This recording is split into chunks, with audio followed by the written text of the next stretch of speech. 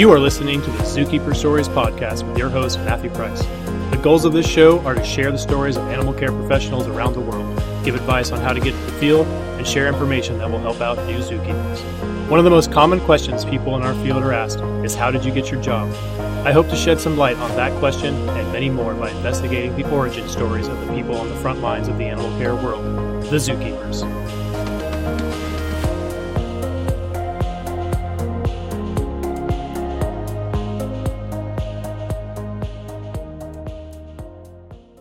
Welcome to another episode of the Zookeeper Stories podcast. My name is Matthew Price. Today I have Monika Zabinskas from Australia with us. A few episodes ago, we had an Australian keeper named Christy Williams who visited here on a keeper exchange. And now we have another one of those. So we have Monika here today. She's been a keeper for 9 years at the Werribee Open Range Preserve in Australia, part of Zoos Victoria. And she is a Tasmanian devil expert. So we're going to be chatting with her today, but we'll go ahead and get the episode started with the same way we always do, and that's just to ask you, Monika, how did you come to fall in love with animals? And at what point in your life or your career path did you decide you wanted to be a zookeeper and do it professionally? Great. Well, thanks, Matt. Thanks for having me on. When did my love for animals start? Well, I have a pretty interesting childhood. Where from the age of about 6 or 7, I grew up in the bush in Victoria, Australia. My parents ran a wildlife shelter, a rehab shelter with that was 24 hours and not open to the public, but all about rehabbing injured and orphaned native wildlife. So from a young age, I was hand rearing koalas, wombats, kangaroos, echidnas, possums, everything pretty much. What do you mean by young? How young are we talking? 7 years old. 7 years old. Okay. Yeah. So everyone that I talk to will go, oh my God, that's such an amazing upbringing. You're so lucky. And it's like, yeah, you didn't have a social life. Not that you did when you're 7 anyway. But you'd come home from school and you'd walk the kangaroos and you'd feed everyone before you got to eat. So and you do your homework at 10 o'clock at night. So it was an interesting upbringing. And I think that that's obviously what paved my future. And once I finished school, I went to uni to study zoology. I didn't actually want to be a zookeeper. Initially, I wanted to do conservation work. I had this idea in my head that I wanted to do what my parents did, but in Africa. So I was like, yeah, I'm this Australian that's going to go to Africa and save the world. And I did that. I didn't save the world. But once I finished uni, I was still a bit unsure of where I wanted to go. So I moved to South Africa and lived there for 6 months. And volunteered at a contractual national park over there, just doing kind of like a park ranging position, but everything from rock packing dams to field surveys. And as I did a heap of work at the park, you got to be involved in anything that was cool, like lion captures and all of that sort of stuff. That kind of sent me in the direction of what I wanted to do with zookeeping. Okay, I have a lot of questions. So let's go back to when you had to come home from school and walk kangaroos and cuddle koalas and all that. Yeah. Now, were those part of your daily chores? Like mom was not letting you have any playtime or TV time or whatever it is before you came home and helped take care of the animals? Or was that just something that you actually wanted to do, or was it kind of like a expectation from parents? Oh, it was an expectation.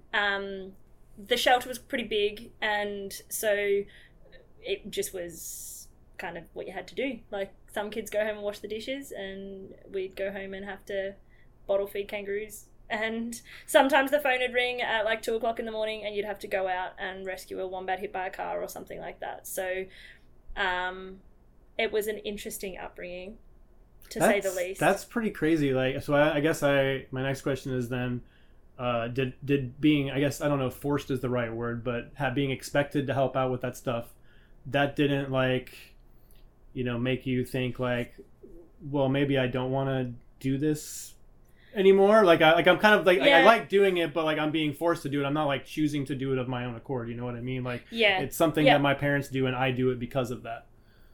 No, the thought crossed your mind, but then once I was probably like that in high school, which was why I didn't really know what I wanted to do.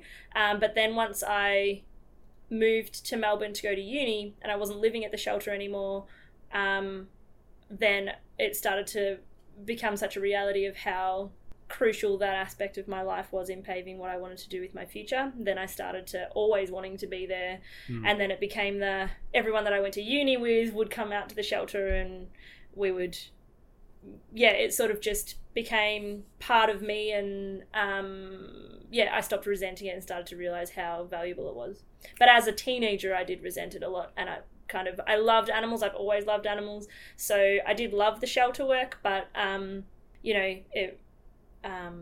as a teenager, it maybe wasn't the favorite thing every day. That's kind of the age I was wondering, because I can see like when you're in the 7-year-old to like middle school range, it's still like super cool. Yeah, it's still cool. And then you get to high school and you're like, I want to go hang out with my friends, but I got to come home and I got a bottle-pleated koala, poor me, you know? Yeah, that's right. And no one ever gives you sympathy, because when you complain about having to go home and walk a wombat, they're like, what's your problem? What? Yeah. Okay. So then I guess when you got to university, did you know right away that you were going to pursue a career with animals, or, is that something you got towards the end of your collegiate? I knew I was going to pursue something with animals. I toyed around with vet science. I knew that I wanted something to do with conservation. So zookeeping wasn't necessarily on the cards. But I did a zoology degree, and that's kind of when I was at uni in my final years. I majored in zoology and did some units that were actually zoo-based units, and that kind of made me a bit more interested in the captive side of things. And I was always pretty mixed. The upbringing I had with animals and hand rearing them and the rehab side made me quite interested in the captive sense, but I was always very torn between animals in captivity and doing stuff for them in the wild. So it was a matter of how I meshed those two together, which was how I've ended up in the specific zoo that I'm in now. Okay. I'm jumping ahead a little bit, but so now that you've done a little bit of both zookeeping and a little bit of conservation work, but you're still a zookeeper, so is that fair to say then that you like the zookeeping work better, or is it just harder to do the conservation work, or why have you made the decision to stay on the captive side of things? Well, it's very much because of the zoo that I'm in. So you mentioned before at the start that I work for Werribee Zoo. I actually work for Zoos Victoria. Werribee's one of the properties. I was only there for a short amount of time, but I'm at their Hillsville Sanctuary location, which is where all of their... I knew I was going to mess that up. That's fine. I did work at Werribee, but certainly haven't for 8 years. But for me, I love zookeeping, but it has to be some kind of real connection with conservation. So I mean, I'm loving my time here, but I really cherish that I work for Zoos Victoria and I'm directly involved in the conservation projects. I think if I wasn't and was doing zookeeping that didn't allow me to do field-based stuff and research at the same time, I would still love my day-to-day job, but it wouldn't be as fulfilling as what it is now. So I don't think that I would settle on zookeeping anywhere. It's specifically where I am that is what I'm really passionate about. Okay, so you get to do, as part of your paid job, you get to go out and do like whatever devil conservation research or whatever field work or whatever. Like they send you to go do that in addition to your normal responsibilities, or you have to seek those out on your own? You do have to seek it out on your own. They're pretty supportive of us going and doing that, but first and foremost is our keeping role. So, generally we'd have to work out how to do that in a bit of holiday time as well as a bit of work support time. But I do a lot of research-based work as part of my job within the captive population. And then with that, I've been able to do some field-based stuff as well. Okay. Yeah. Okay, so I do want to get into the devils in a minute here. But let's go back to university a little bit. So you said after university you went to South Africa to do some stuff. Was that part of your college program, or was that afterwards? You decided I'm going to just go to South Africa and I'm going to do some conservation research? Was that all on your own? It was all on my own. It had nothing to do with the uni that I was at. I finished uni and I was like, what am I going to do now? And I didn't want to go straight into higher education at that point, so I just started. I didn't have any money, so I didn't want to go to Africa and pay a ridiculous amount of money to pet lions or something like that. That wasn't what I was interested in. So I just emailed, I think, thousands of places and just kept researching till I found a park that was right for me and that did conservation work and wasn't just a park that encouraged people to go across, spend thousands of dollars for 2 weeks of volunteer work. So I found this park called Marrakelly Contractual National Park, which was privately owned on loan from the government, because there's a number of parks that are situated like this because the national parks can't afford to buy the land. So then there's people that own that land from other countries that can put it into conservation so it doesn't get turned into farmland. So I found that park, and you didn't have to pay anything to volunteer, but you had to commit a minimum of 3 to 6 months. They would put you up in a little house and you basically worked for them for nothing. And then whenever anything cool happened in the park, you got to be involved. So whilst my day-to-day work was a lot of labour, a lot of park ranging type chores and jobs around the park was 200,000 hectares, so it was pretty big, and it wasn't open to the public. So it was a Big 5 national park, and just to, I mean, I could do a week of podcasts on my time there, so I won't go into too much, but just as a snapshot, within the first week it was tracking an elephant with a busted knee, unfortunately having to euthanize that, but then darting a lion from a helicopter that got out of that park, buffalo capture, rhino capture, getting brown hyena out of snare traps and leopards and releasing them into the park, game capture of heaps of different antelopes. It was amazing. That's across 6 months, not just in a yeah. That'd be a pretty spectacular day. Yeah, that's right. Yeah, one day, but and nearly died a number of times. But it made me develop this love for Africa, and I've kept going back there. And now I guess I'm a bit torn between working with African wildlife and Australian conservation-based stuff. So I've decided to stick with the Australian conservation stuff and get my kicks from Africa by just visiting there. That's kind of where I'm at the moment. That's pretty awesome. Just to back up for a minute, just so the audience knows what you mean by Big 5 park. What's the Big 5? What's the Big 5? Yeah. Oh, is that a bit of a test? Yeah, that's a little bit of a test. So the Big 5, and people often confuse them because they think that they're the 5 like most famous animals in Africa, but they're traditionally called the Big 5 because they were the most dangerous animals to hunt in Africa. So that's lion, leopard, black rhino, elephant. How many have I got? 4. One more. Buffalo. Water buffalo, right? Cape buffalo. Cape buffalo. Yeah. Yep. So, and it's horrendous. All of the Big 5 memorabilia that you see that has a white rhino on it, I want to smash and put in the bin. Everything has a white rhino on it. It's true. But it's a black rhino. Yeah. White rhinos are not the most dangerous animal.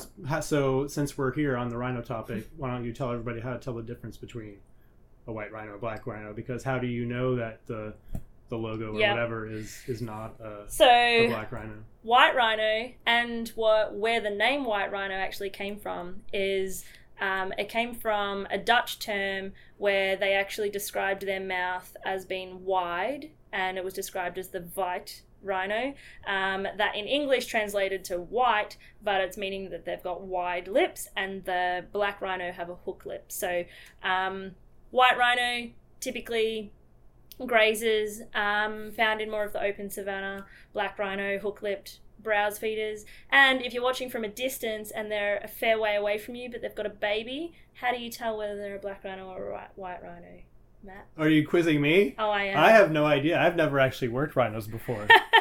Well, a way that you can tell is if they're running and whether the baby is in front or behind of mum. So if the baby is in front of mum, then typically it's going to be a white rhino, because they generally will be out in the plains. So if something is chasing them, they want to always know where bub is, and it's all open so they don't have to clear a path for bub. Whereas if it's black rhino, generally through scrubland, mum will be making a pathway and baby can follow. Wow.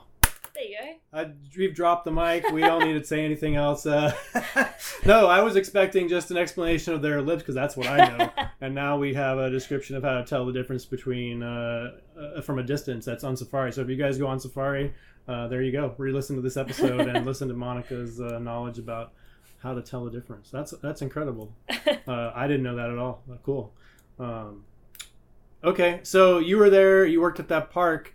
Correct me if I'm wrong. Didn't you mention you left and came back to work at another park? Was it the same park? After I finished there, my whole time I spent there, and then came back to Australia, started working for a conservation company for a number of years in Australia, and then on endangered species recovery work, and then got into Zoos Victoria after that. And from being in Zoos Victoria, then I went back with some of the conservation programs that Zoos Victoria do there. So that was as part of the zoo. Still on my own, it wasn't funded with the zoo, but it was to go and see some of the projects that they do more up in northern areas of Africa, Kenya, Uganda, and then travelled a lot just on my own through those areas. Well, that's really cool. So you had all that crazy experience before you even applied to be a zookeeper. So yep. I would imagine that made you a pretty attractive candidate. Did you get your first job? First time. I was going to ask, did you get the first job you applied for? Or? No, and that's pretty much because, in Australia, it's very, something that's overwhelmed me being here is just the sheer number of zoos that are in America.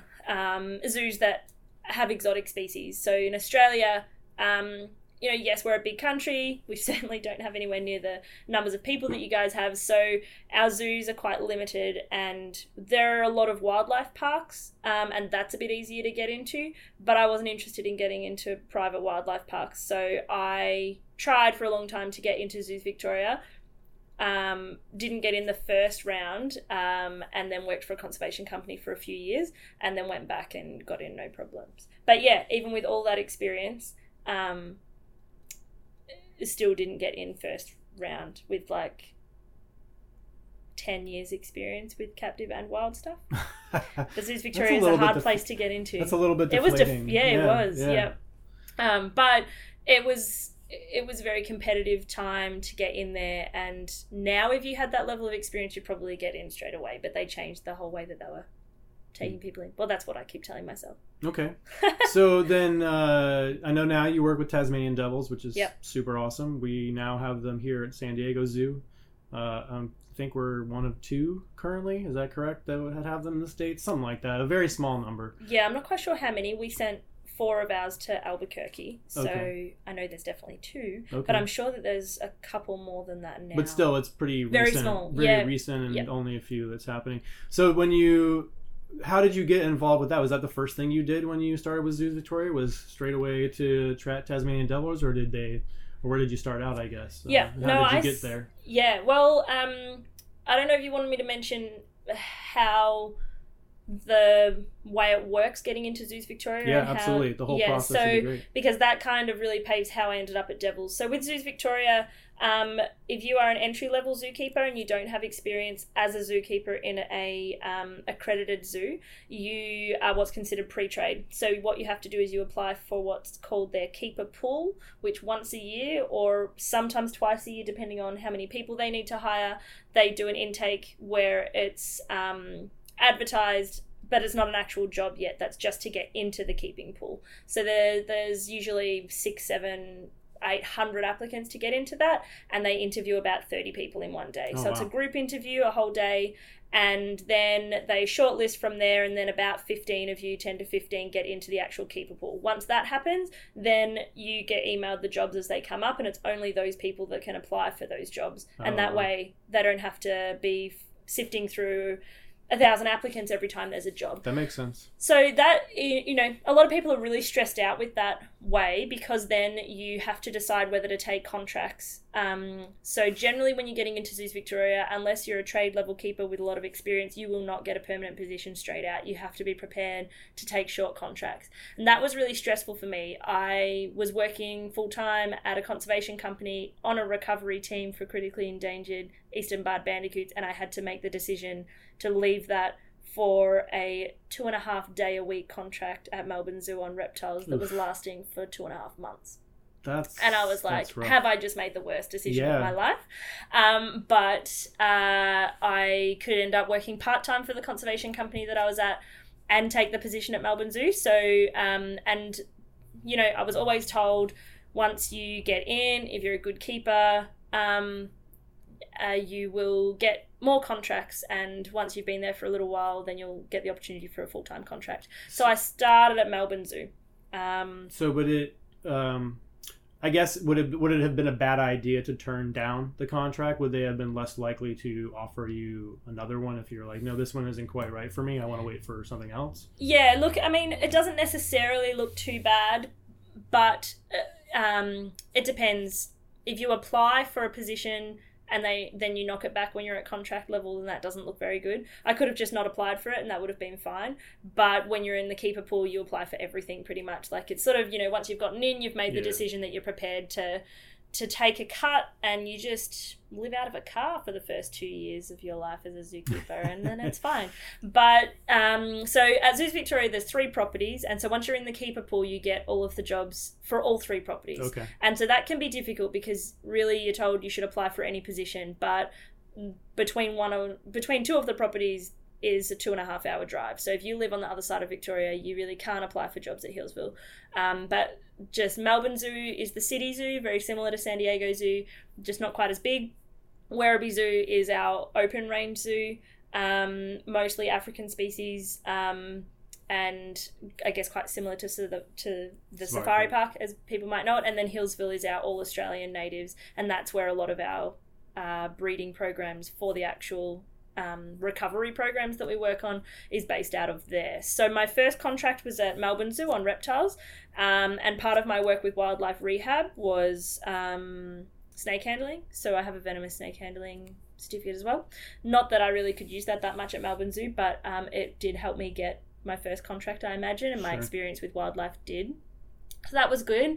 And then whilst I was still doing that contract, a contract came up at Werribee Zoo. I'd been volunteering at Werribee. So I was, to get into Zoos Victoria, you got to kind of do it tough. For the first 6 months, I was working 7 days a week. So still 3 days at my conservation job, 3 days at Melbourne Zoo, and then the other day volunteering at Werribee Zoo. And then because of my volunteering, then I got offered a longer contract at Werribee, worked at both Melbourne and Werribee for quite a while. Werribee I was on mostly hoof stock and their open range section, a bit of rhinos and giraffes, and yeah, loved it out there. It was a beautiful place. And then actually, because of my background, and this is where it kind of, sometimes you can just get a call from one of the managers to offer you a contract if you're already in the keeping pool. So I got a call from Hillsville because of my background with endangered species, asking whether I would take a position on their threatened species team. So people would say that's lucky. I say it's because of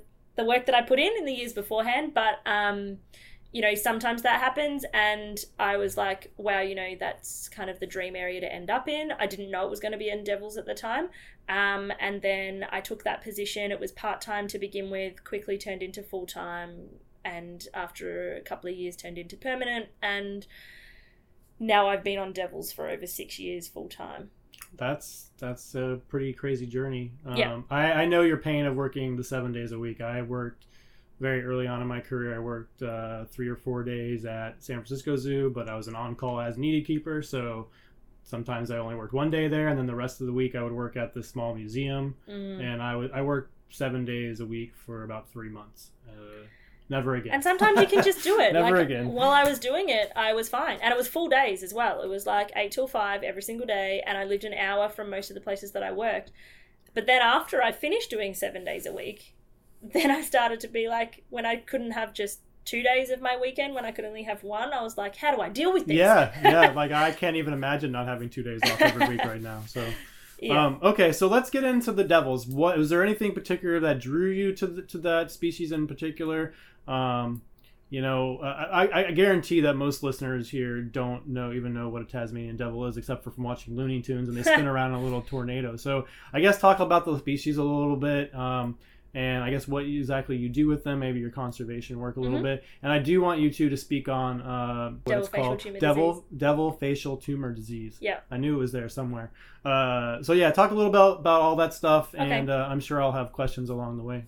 No worries. Well, I didn't really know whether I wanted to like I wasn't drawn to devils and sought out a position on devils. It kind of found me in that I was very interested in getting onto threatened species at Hillsville, and ended up on the devil team. And once I started working with them, and when I started, we had 120 devils, so it's a pretty big program. Oh my gosh. We don't have that many now. Now we're sitting on about 50 through releases and a number of different reasons. And once I started working with this species, I pretty quickly fell in love with the species and just how unique they are. And I guess I'm always drawn to something that needs help and needs attention. And so Hillsville started a breeding program with devils back in 1996, where we had 20 come in from the wild and start a breeding program, so 10 males and 10 females. So when I started, we still had those founders, and it was, we need to breed these guys as quickly as we can. So a bit about Tasmanian devils. I could talk about them for hours, but in a nutshell, for those that don't know, they're the world's largest carnivorous marsupial. And so they do have a pouch just like kangaroos and koalas. They're not related to dogs or bears or anything that they often get confused with. Their closest relative would be what's called a quoll, which is almost like a marsupial cat-like animal.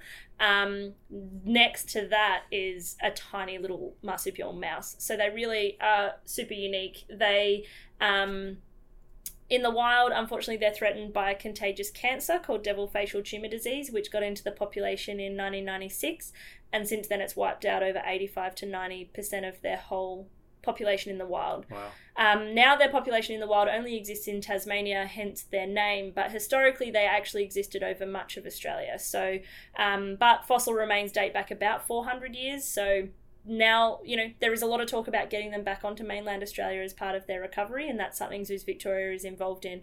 But as you can understand, 400 years is a long time. Mainland Australia has a lot of other things that have changed since then, foxes, feral cats, so it's a big challenge. But that's part of what we're working on with our program, is seeing whether that can become a bit more of a reality. But on a day-to-day level at Hillsville, we've got three... Real quick, can you speak to how that disease came about? How it got into the population? Did it come from another species or something, or like where did it, I guess, originate? Well, that's one of the challenges with this disease, is that we actually don't know for sure. Okay. So there's a lot of theories. Some of the theories suggest that it came from a chemical that was used on gum plantations in Tasmania around the same time. It's certainly a theory. We can't say that it actually has any link. Most likely what's happened is it's developed from a genetic mutation in one individual, and then that's been able to spread contagiously to other devils. Being a contagious cancer, there's only 4 contagious cancers in the world. 2 of them are in devils. There's now a second devil facial tumour disease, which is really crappy. What is the vector for, like when you say contagious, like if one rubs faces with another one, they're going to get it, like 100%? It has to, no, it has to be transmitted. Like, it's not sexually transmitted. It has to be transmitted through the direct contact of cancerous cells. So it's spread between them biting each other, fighting over food, biting during mating. I don't believe it's sexually transmitted, but it can be transmitted through mating because of the way that they'll bite each other, but it's not actually sexually transmitted, if that makes sense. I was going to say they bite a lot, right? That's they one do, of their things, so... Yeah, and but something that's really interesting is a cancer so contagious doesn't transfer from mother to young either through milk. Wow. So in saying that, often babies that have a mother with the disease will contract the disease if they're already at the stage where mum's carrying them around in her mouth or play fighting with them. But if you catch a mum that's diseased and her joeys are still completely within pouch, then often the joeys can be reared and released, even though mum will not survive. So it's a pretty devastating disease. Is it fatal? It's fatal. 100%? 100% fatal, although there has been some new advances that are happening all the time. There's some reports that say that the disease has started to... devils are starting to develop their own level of immunity to the disease, which is really interesting. It's all in that every day there's a new report that's a release from some scientist in Australia about the next stage of the disease. So it is a little bit confusing to give super accurate information, but basically at the moment the cancer, there isn't a cure. It's transmitted. Once it's been transmitted, it can take up to 12 months for the tumour to turn into cancer cells, and then they're usually dead within 3 to 6 months after that. But during that time that the cancer is in their system but they haven't developed into tumours, it's still contagious. So when they're out every second, third, fourth night feeding, communally feeding and fighting over food, they're transmitting their cancer. The thing that's really unique about this cancer and why it's so catastrophic for devils is that when you look at a disease affecting any species, even humans, what generally happens is it affects the lowered immune system first, the ones that are really sick, the old, the young. That's how diseases generally work. This particular cancer has been able to affect a level of the devil's immune system that basically masks what's called the MHC component of the cancer that your immune system would recognize. So without getting into all the sides of the genetics behind it, basically the component that your immune system sees and starts to go, that's not mine and I'm going to fight it, which is why an immune system that's compromised doesn't work. Right. With devils, that has been able to become invisible to the devil's immune system. So the devil gets the disease, and whether they are prime of their life, super healthy, fit animals, they contract the disease and they die. And their body doesn't work out a way that they don't know that they're sick, which is why this disease has been able to spread pretty prolifically through the population. In that, though, that's where the new vaccine that's just been released this year is really promising, because the vaccine has developed, it doesn't vaccinate the devils or cure them from the cancer by any means, but what it does is it allows the immune system, it has a protein that binds to that MHC component of the cancer, which basically makes it visible again. So I know I'm getting a bit scientific here, but it means that the devils that are vaccinated, if they're unwell, old, young, they're going to get the disease anyway if their immune system doesn't work. But the ones that are healthy, their immune system then, a part of it binds to that cancer and turns that switch back on, pretty much, that allows their immune system to see it and can fight the disease. Worked really well in studies in captivity when they're exposed to the cancer. There's a lot more of that out there in the wild. So we're in the stage where those devils have been released with the vaccine, and now we're waiting to know whether they'll develop their own level of antibodies having been vaccinated in the wild. That's happening right now. Whew. Is just a snapshot. I have like a million questions. So the cancer that's going through the wild population right now, once I assume there are people monitoring, like, do we know where all the wild populations are? Are they being monitored at all times? Like, if they see one that is, has developing symptoms of it, like, is it already too late to like separate that individual from the population to prevent it from spreading further? Or like, how do they manage, I guess, the spread of it at this point of the wild population if it's such a rampant disease? It's a really difficult one. The disease spread a lot more before people really... yes, there is a lot of research monitoring the populations in the wild, but Tasmania is also... There's areas of Tasmania where it's kilometres and kilometres and kilometres of untouchable, like, forest that... no one really knows what the populations are like. That's where people still suggest that the Tasmanian tiger exists, because there's areas of Tasmania that people just haven't gone into or don't go into, which is really cool that there's a place like that. But it makes monitoring of species quite difficult to know exactly what's happening in the wild. We know that there hasn't been any completely localised extinction of devils anywhere in Tasmania. We just know that the populations have decreased because of the recapture rates, but we don't actually know how much of the population is left. So there's a lot of researchers from different universities, some that San Diego Zoo are actually helping fund. There's different research about the disease that I know you guys are involved in, which is pretty cool. But the research ranges from how the populations are recovering in some areas to fire stuff to disease stuff to everything, because devils were considered a pest species, only in the last 20 years. Sure. So there's actually a lot of stuff that we don't even know about them. But there's areas that we're just learning this year. that devils, they're changing, so they are evolving, we think, potentially with this cancer, which is really amazing. So it's not all doom and gloom as to that they're going to be wiped out in the wild. New reports are saying that some areas of Tasmania, the devils are taking a lot longer for it to turn into tumour cells.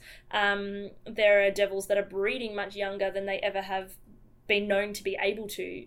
Historically, all the information says devils will only breed when they reach 2 years of age, that they only can breed at that. They're now breeding at 1 in the wild, probably because the older animals just don't exist anymore. Right. There is a lot of evidence to suggest that devils are starting to make a recovery on their own, but it's just a matter of, Okay, so it's not passed genetically. No.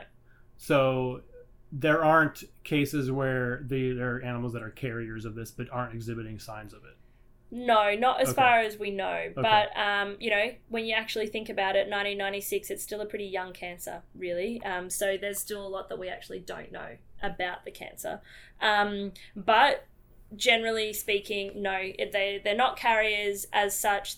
But, yeah, at this stage, it's still fatal for any devil. And in the last few months, this second cancer, the reason why it's been called a second cancer and not an actual mutation or variation from the first is it's completely different at the genetic level. So it has a different sex chromosome at the genetic level, which means it can't have mutated from the first cancer, which is very scary, because that means that it has developed in an individual now, which means that it could develop in a captive individual now. So there's a lot of questions at the moment with the whole recovery program of devils, but that's like another hour long conversation. Speaking of another hour, we are going to do our first 2-part episode with Monika, because there's about 1 million more things I want to ask her, and we have to go see a coworker for a birthday party. So we're going to go do that, and I hope you guys enjoyed the first half hour or so with Monika from Australia and from the Healesville Sanctuary, not the Werribee Open Range Preserve. And we'll be back with you guys soon with another episode, part 2 of Monika Zabinskas. We'll talk to you later. Bye. Thank you for listening to the Zookeeper Stories podcast. I hope you learned something about zookeeping and had a few laughs along the way. If you liked what you heard, please subscribe, rate, and review the show on iTunes and Stitcher. It really helps me to grow the show and continue to improve. If you have any questions or comments about the podcast, you can send an email to zookeeperstories@gmail.com or tweet me at zookeeperstory.